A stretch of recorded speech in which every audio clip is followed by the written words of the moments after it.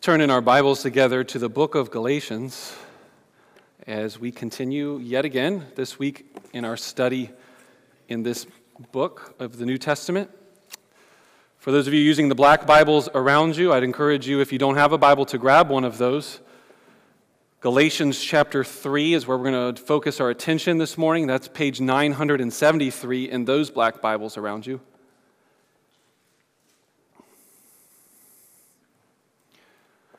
As we get started, for those of you that have not been with us, I'd like to read something that I think is very helpful at setting the stage not just for this particular message, but I think it just helps set the stage for the entire book of Galatians. This is just a short excerpt from a book I was reading this week that's giving commentary on Galatians. It goes like this: "It's what he would have wanted." How often has that phrase been used to settle an argument? Say, for example, when someone has died and the family is trying to organize the funeral or the disposal of the property or the appropriate way to bring up orphaned children. Family disputes about what so-and-so would have wanted can sometimes be as difficult as the disputes about the inheritance itself. All pastors know the frustration of trying to organize a funeral service which includes the music, the readings, and the other bits and pieces which the deceased would have wanted. So how much more satisfactory is it when the lawyers keep reminding us to have all of it set out in black and white so there are no questions about what he really wanted? Paul's argument in the book of Galatians is that God has set out in black and white what he wanted, what he intended, and so that no subsequent disputes would alter it.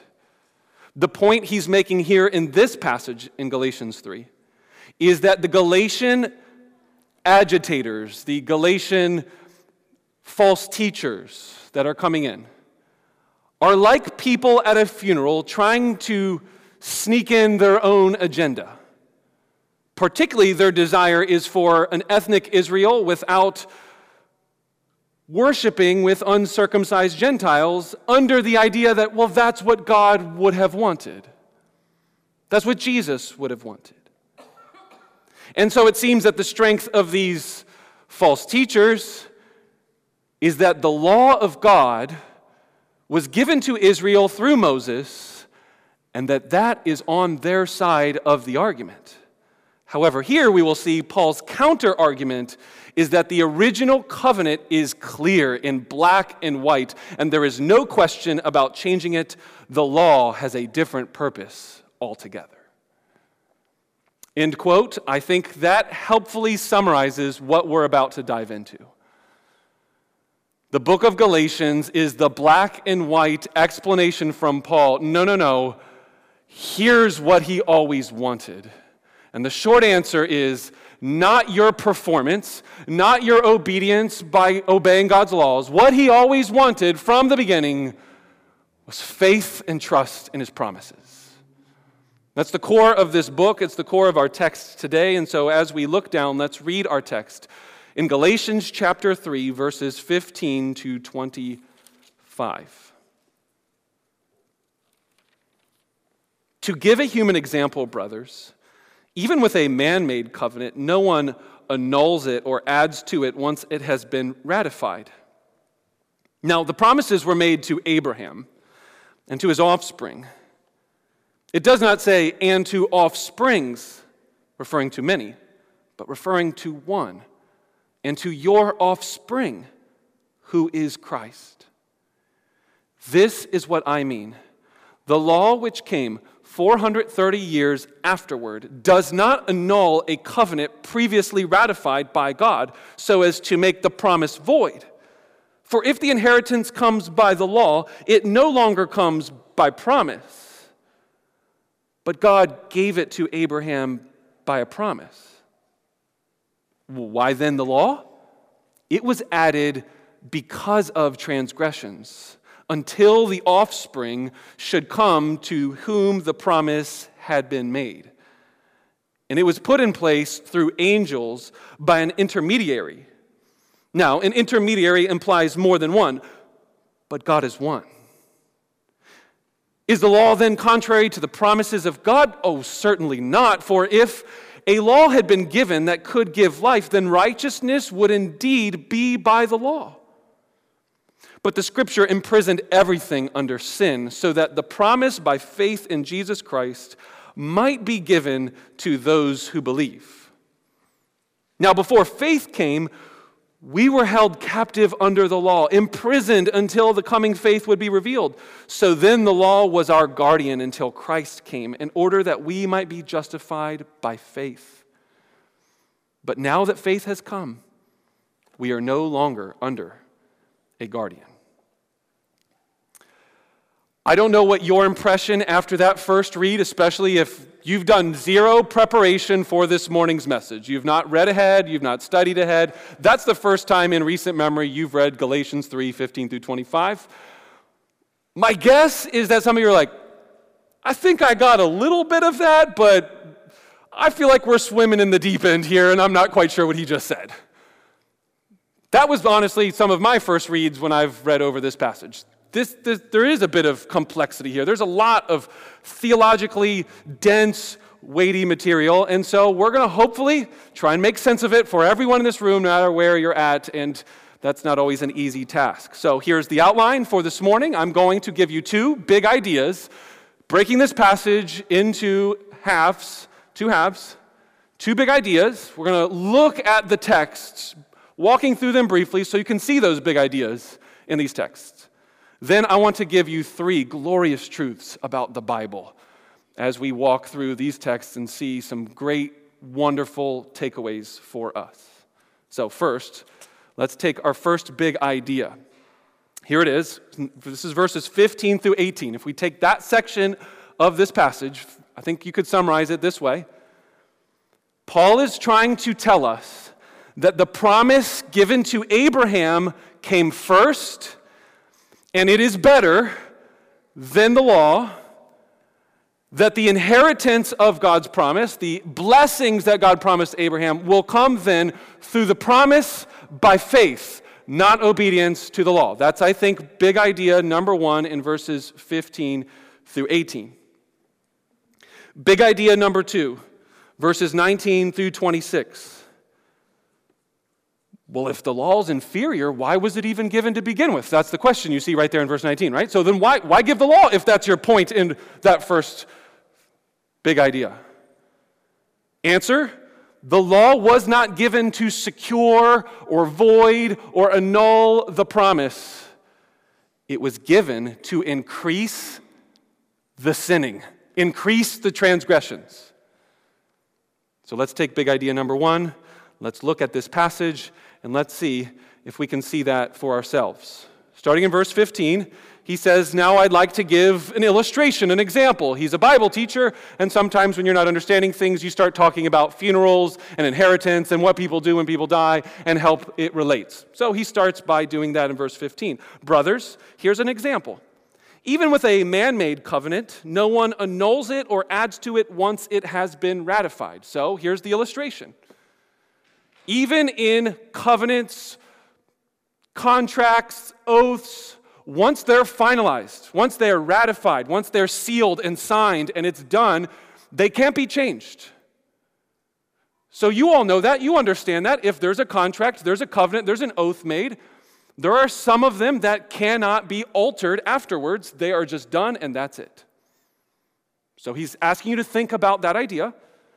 And then in verse 16, he's going to say, now the promises were made to Abraham and to his offspring. It does not say, and to offsprings, referring to many, but referring to one, and to your offspring, who is Christ. And then in verse 17, he's saying, now this is what I mean by this illustration and how this connects. Now look at the law. The law came 430 years afterward. After what? After the promise, after the covenant, after the sealed covenantal ceremony between Abraham and God. God made a promise. I will bless you, Abraham. All the nations of the earth will be blessed Believe it by faith, and it is yours. He believed, and it was credited to him as righteous. Did he have to get circumcised to make it true? Nope. Do you have to do anything to make it true? Just believe. And that's the first story of Abraham. Abraham, Genesis 12 through 22, 23, read it for yourself. We read some of it earlier in chapter 17. You see the promise that God made in that section.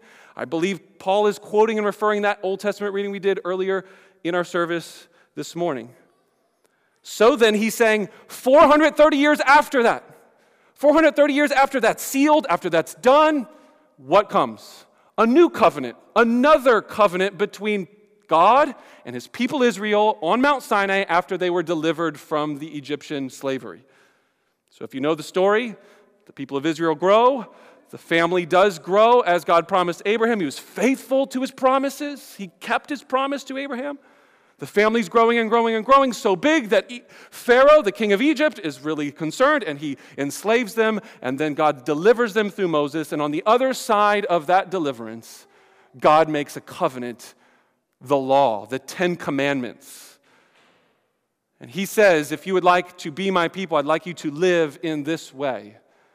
And so now we're trying to figure out, what do we do with this law, and how does it relate to the previous covenant with Abraham? And he says, it's 430 years after. It did not come first. And look at what verse 17 says. It did not annul a covenant previously ratified by God, so as to make the promise void. For if the inheritance, and what's the inheritance?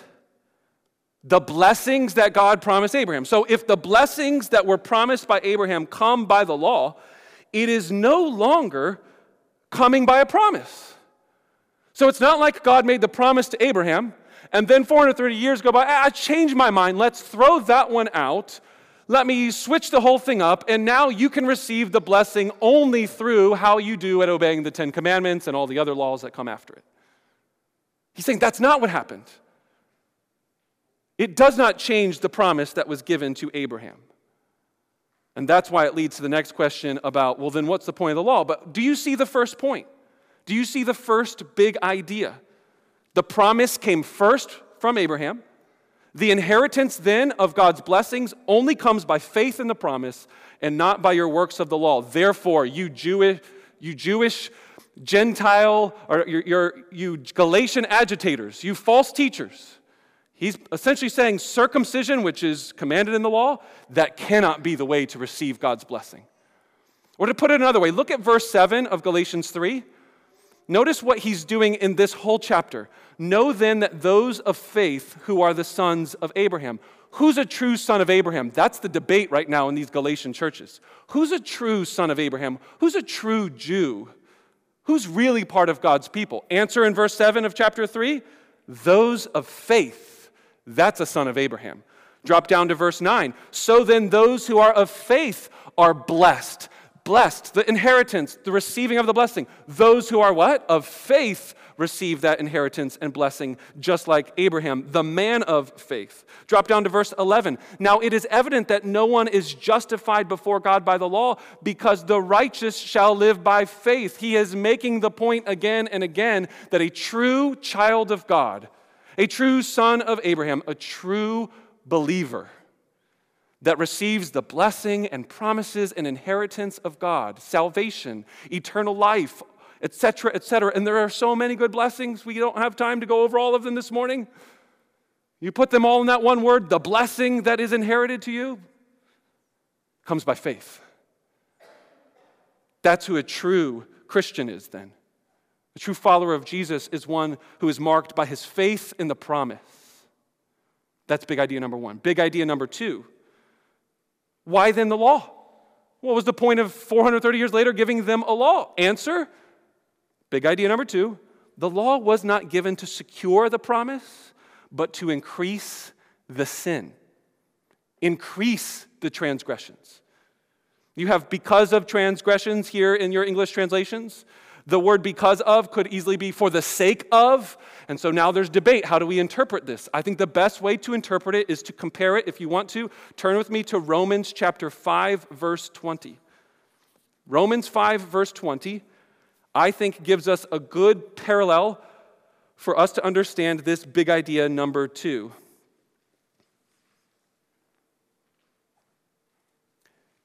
That's on page 942, and Paul says this: "Now the law came in to increase the trespass."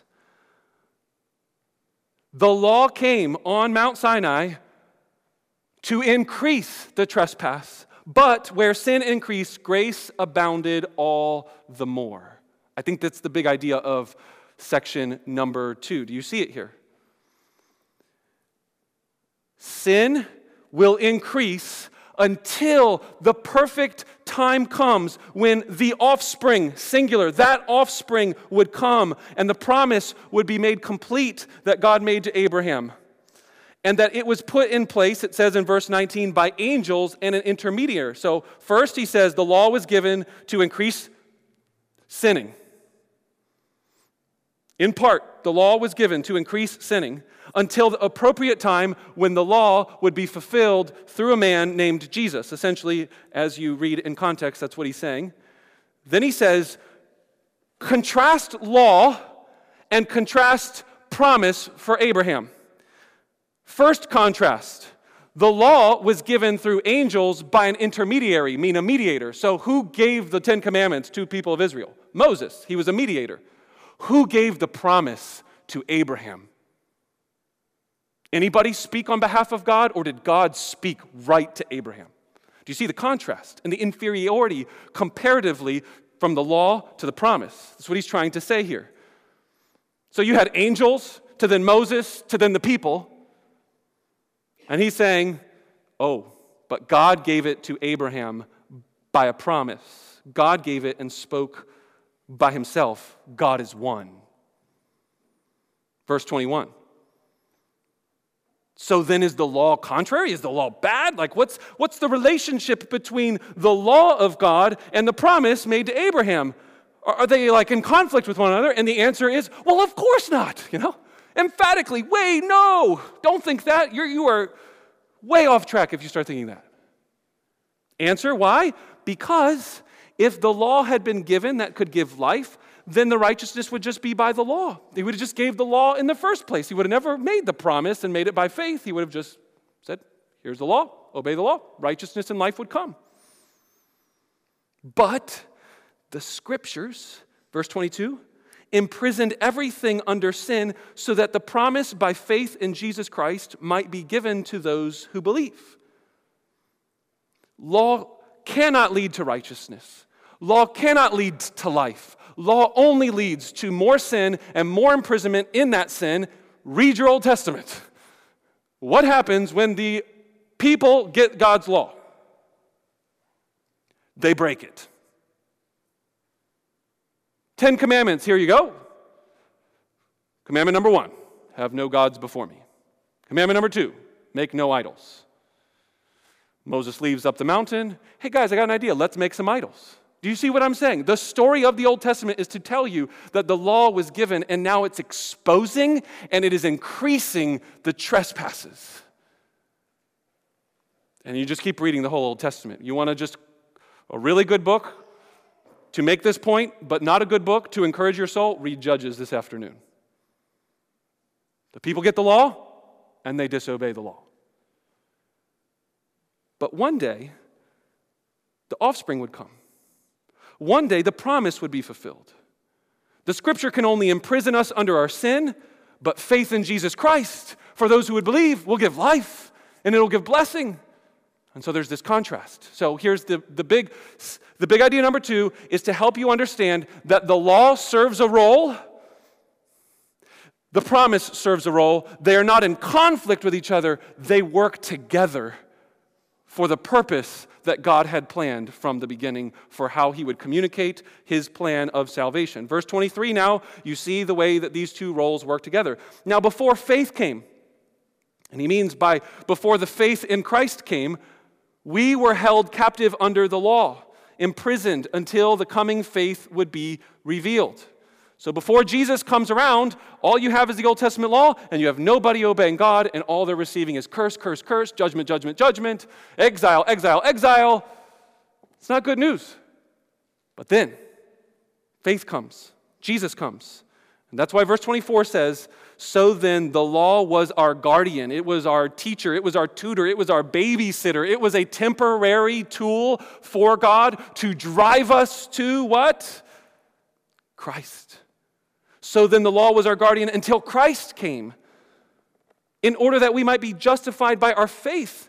And now that the faith has come, we are no longer under the guardian. We no longer need the law, and that's why you all do not obey the Old Testament law. If you have faith in Christ, you're under Christ, not under law. Okay, those are our two big ideas. Let's take three takeaways that I think are gloriously true about the Bible. Number one, the Bible is trustworthy.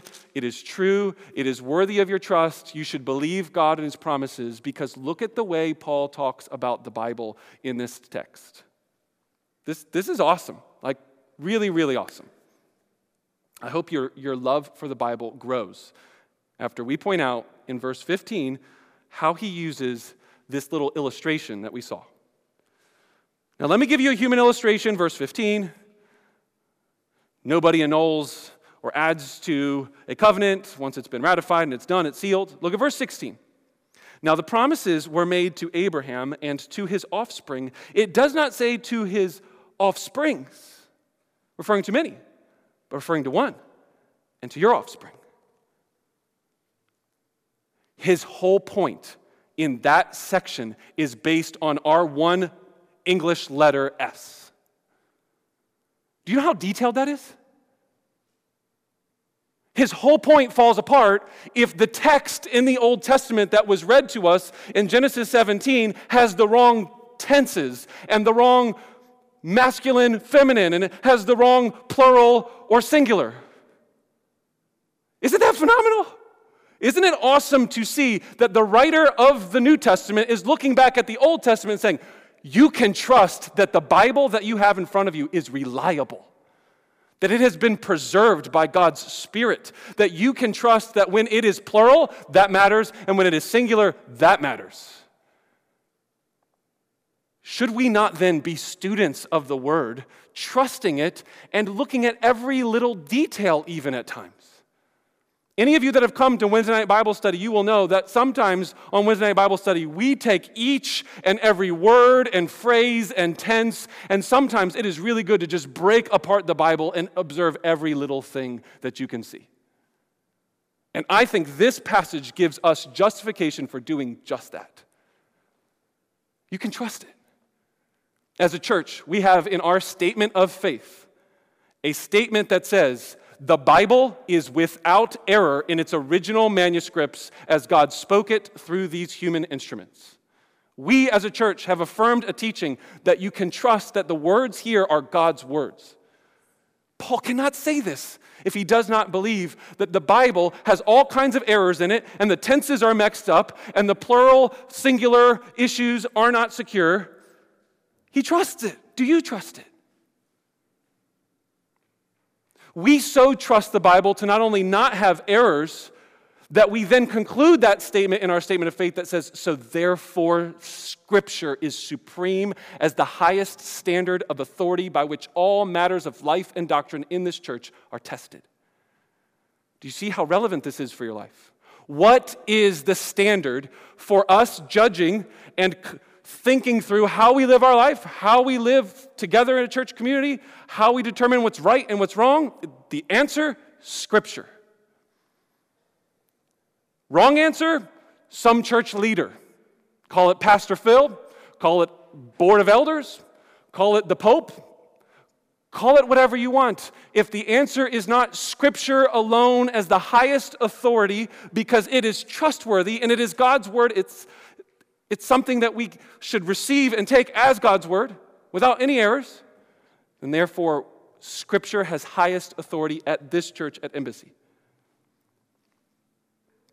We do not pick and choose some verses and then say, well, that one, I don't actually want to obey that one. Well, that text meant something else back in that time, and I just don't like what it says about me, so I'm going to make it say something else. That's not what we do with the Bible. It's not what we want to do with the Bible. Sometimes we do that with the Bible if we're honest. We're sinners. But what we should do is honor the text the way Paul does here. Search it diligently, immerse ourselves in it, and not have the freedom to pick and choose. All Scripture, Paul's going to say in another text, 2 Timothy chapter 3, all Scripture is breathed out by God. All of it is useful for teaching, rebuking, correcting, and training in righteousness, so the servant of God may be thoroughly equipped for every good work. All Scripture is useful. All of it is reliable. All of it is trustworthy. My friend, I just want to ask, do you believe that? Because God's promises, your eternal life, and everything that this church believes and is about is hanging on the balance of this truth. Some of you might be wondering, when I finished big idea number 2, and I said, so the Old Testament law then? We're not under that. Sounds like you're picking and choosing to me, Pastor Phil. Oh, those Old Testament laws? Don't trim your beard. Beard looks trim, Pastor Phil. Don't cut your hair. Well, there's not much hair, but I still cut it. Don't do this, don't do that. Don't eat shellfish. Anybody eat bacon recently? Guilty. You see what I'm saying? Like, how come we pick and choose the Old Testament laws? Well, we don't. We shouldn't. Truth number 2. The Bible is trustworthy. That's truth number 1. Don't pick and choose it. Truth number 2. The Bible is like a theatrical play.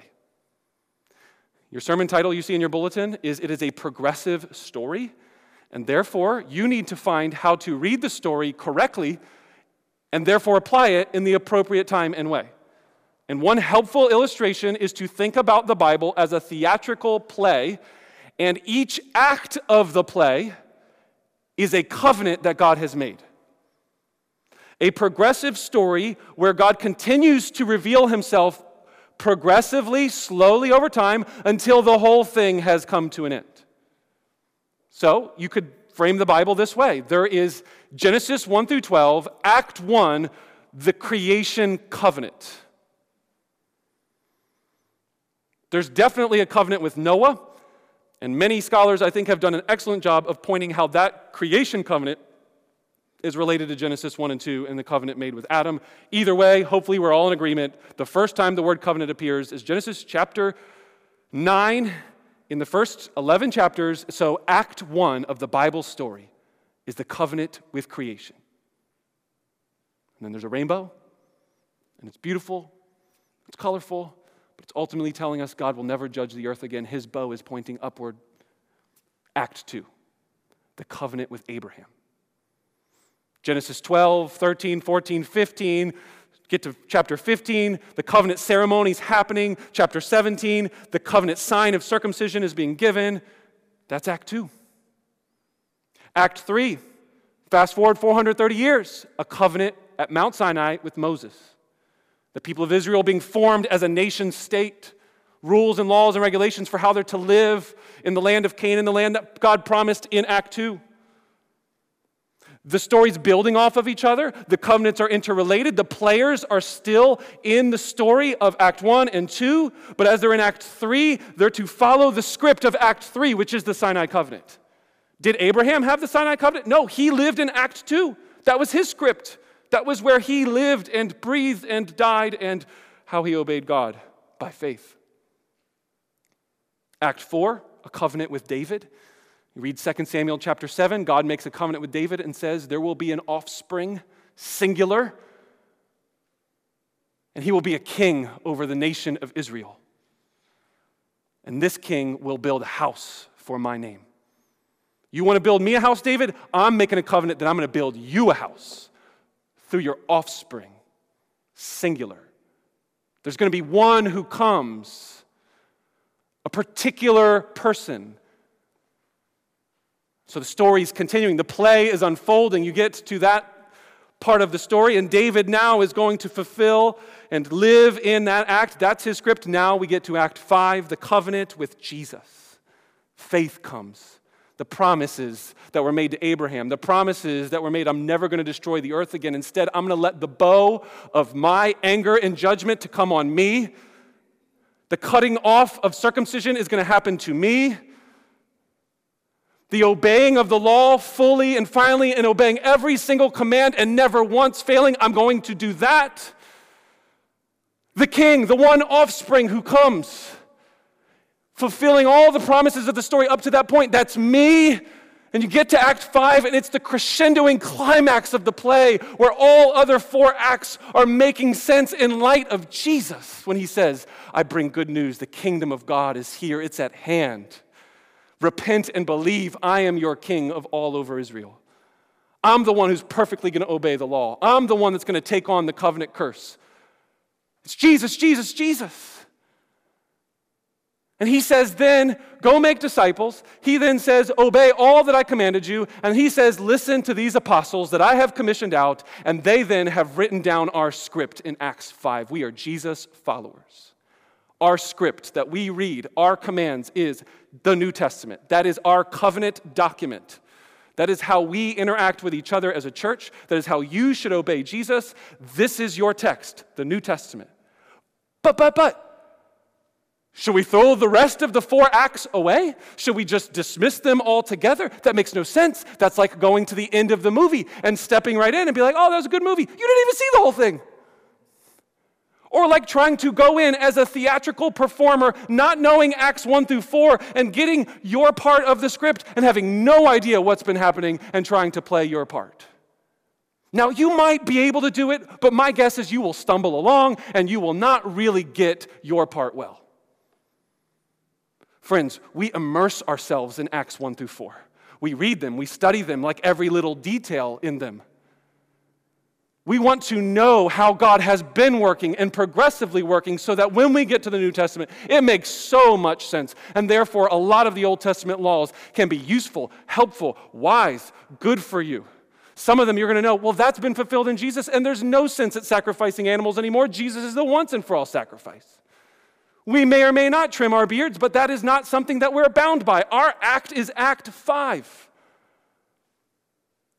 All of this comes from an idea that here in this passage of Scripture, big idea number 1, big idea number 2, is that there are covenants being made with Abraham, a covenant being made with Moses at Mount Sinai, and that there is a progression and that there's temporary time periods for some of these acts. Then they come to a close, the next act opens the curtain. So that's more of a big picture summary of our passage, that I see that God progressively works through these covenants for you and for me to know this is how we live our lives as a church. Implications for this are limitless, right? We should identify ourselves as a covenant people. All of Scripture and human history, God has related to us people on earth through covenants. Our relationships then as a church are covenantal relationships because we are in a covenant with God. When we take the Lord's Supper in just a few minutes, you're going to take the covenant sign, just like there was circumcision, just like there was a rainbow, just like there was the Sabbath keeping. The covenant sign is the blood of Jesus Christ. It's the new covenant in my blood for the forgiveness of your sins. That's who we are. We are a covenant people. We are bonded together in an oath and a promise. Therefore, it is right for us, I believe, to have a church covenant, not just a statement of faith summarizing some of the things we believe about Scripture and other matters, but also a church covenant document summarizing that the New Testament is our covenant document. And therefore, as a church, we have put together a one-page summary of what the New Testament teaches Christians should live like. Because we're covenant people. Because we obey the New Testament script for our marching orders from King Jesus. How about the other implication, for example, that if you immerse yourself in the story, you will quickly see that you play an important, a significant, a vital role, but it's small. You're not the main character. You're not the center stage. The story is not about you. Jesus, Jesus, Jesus. All glory be to God. Immerse yourself in Acts 1 through 4, and you're waiting and can't wait to find Jesus. He comes onto the scene, and you should be bursting with joy and emotion and gladness and worship to say, no, this story is about him. Do you see how there are limitless applications of this point? until Christ came, our text says. The law served its purpose, and then finally Christ came and faith came. Truth number 3. The Bible is truthful. We can rely on its truthfulness. Number 2, the Bible is a story, a theatrical play. Number 3, the Bible could be summed up SOS. SOS. You all know what SOS is? Children. Those of you in the room, simple and easy. Want to know what the Bible, how God communicates to us? What's the main message of the Bible? All you got to remember, SOS. 3 letters. Now, what do those 3 letters stand for? Apparently nothing. SOS is a distress signal that these 3 letters have been used in Morse code, and the 3 letters actually don't stand for any words at all. But in popular lingo, it has been said, save our boat, save our soul. I kind of like save our soul. That's religious. Let's go with that. SOS, the distress signal.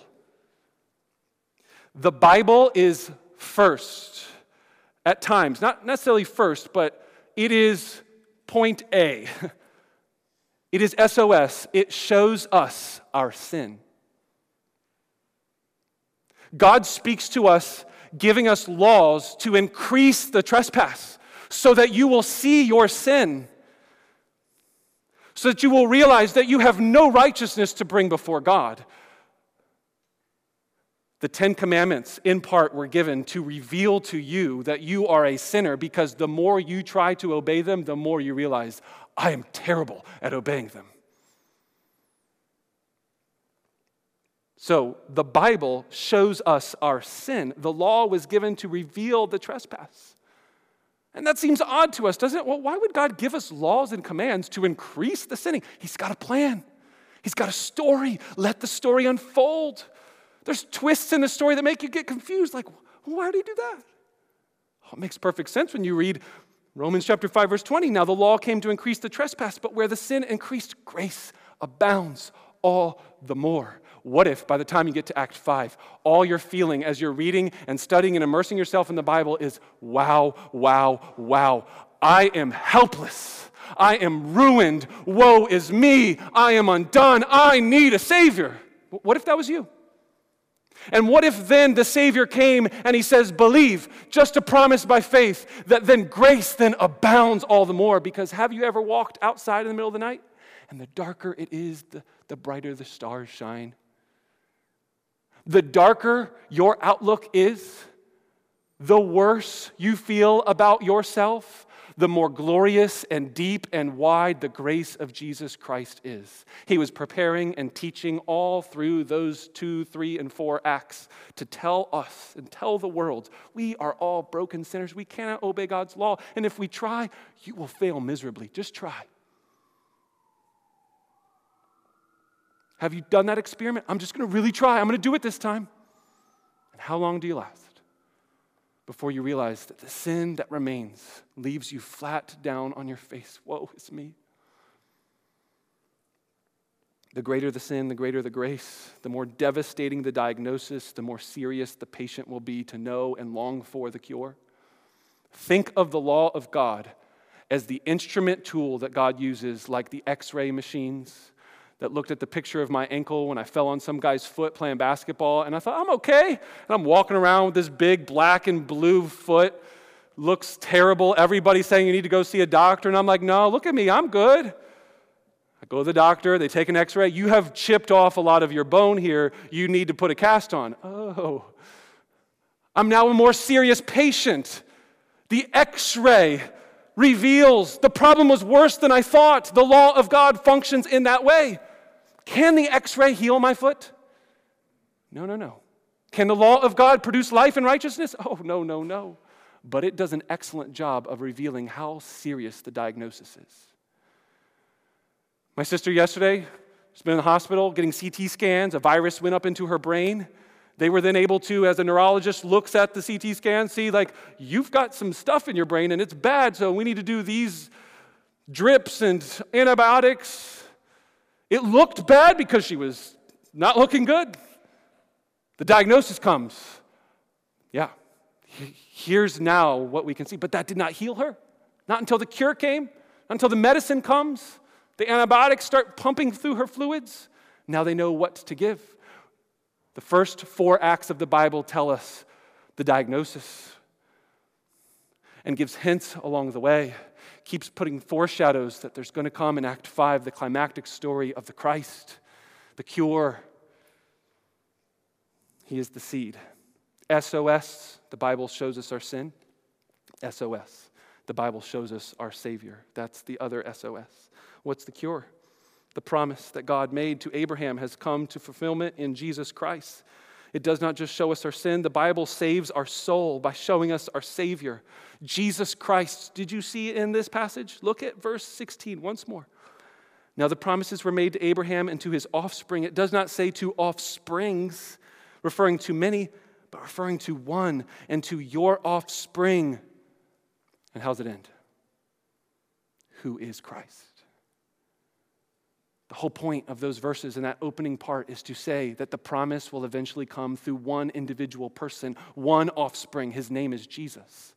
And it actually didn't start in the promise made to Abraham. Read Genesis chapter 3, verse 15, and there will become one offspring, singular, who will crush the serpent's head. And that offspring is going to come through the family of Abraham. And that offspring is going to be like David, the king over Israel. And that offspring, read the first book of the New Testament, and what do you see? A genealogy. That's boring. No, it's not boring. It's telling you the offspring, singular, is Jesus, the Savior that came into the world, born of a virgin. Jesus. He's the offspring. The Bible shows us our Savior. Friends, have you immersed yourself in the Scriptures to see that you need a Savior? He is everything, and that He has been revealed, He has been provided, and He has your salvation. All you need is faith. Have you acknowledged this morning that you're a sinner? Have you looked into the depths of God's law, compared yourself to it like a mirror, looking at yourself and seeing, I do not look like the holiness that is being asked for in this passage? Some of you are here today and you already believe I'm a sinner and I need a Savior, but my question to you, my suggestion for you to take this away, for you Christians in this room, most of you, are you stepping even one step deeper into the knowledge that your sin is sour so that Christ can be the sweetest? Are you then abounding with love and gratitude? Because the more you look at God's law, the more you reflect at your life, the more that you do, you should pursue holiness, pursue godliness, and try. But then, yes, you will fail. You should have freedom to fail because there is a Savior. And then you look at the Savior and your heart's warmed and it gives you courage and strength to go again, to get up and go again and try. And then you fail again. And then you see your Savior. And then you get up and you go again, and this is our life, Christians. This is the act that we are in. Act 5, that's our script. Is Christ sweet to you? Has your sin been freshly stinging and sour? I pray that you'll see the sweetness of Christ. Let's pray together. Our Father in heaven, we want to give you thanks this morning for this glorious word, the beauty of the Bible. Thank you for the preservation of the Holy Spirit, that we can trust these words, that they are in fact your words and not Pastor Phil's. Thank you, God, that we can look at the law of God and see our sin. What gracious love it is that you would give us an X-ray machine called God's law and show us the diagnosis is bad. You need a more intense cure. Thank you. That's loving. That's helpful. God, thank you forever and ever and ever for showing us our Savior, for seeing him as the climax of the story, for knowing that everything finds its yes and amen and its fulfillment in and through the work, life, resurrection, ascension, return of Jesus Christ. Thank you for Christ. Thank you that your promises remain, that you're never changing, that nothing is going to void out your promise that you've already made. You've already delivered on so many of them. Why are we so foolish to doubt your promises, God? Our inheritance is secured. Our future, all things will be ours. If you've already given us Jesus Christ, will you not give us so much more in the world to come? So my prayer, God, for us as we conclude this worship service, as we sing these songs, as we take the Lord's Supper, help us, God, to see our sin, see our Savior, and follow you in grateful obedience to your law. In Jesus' name, amen. If you have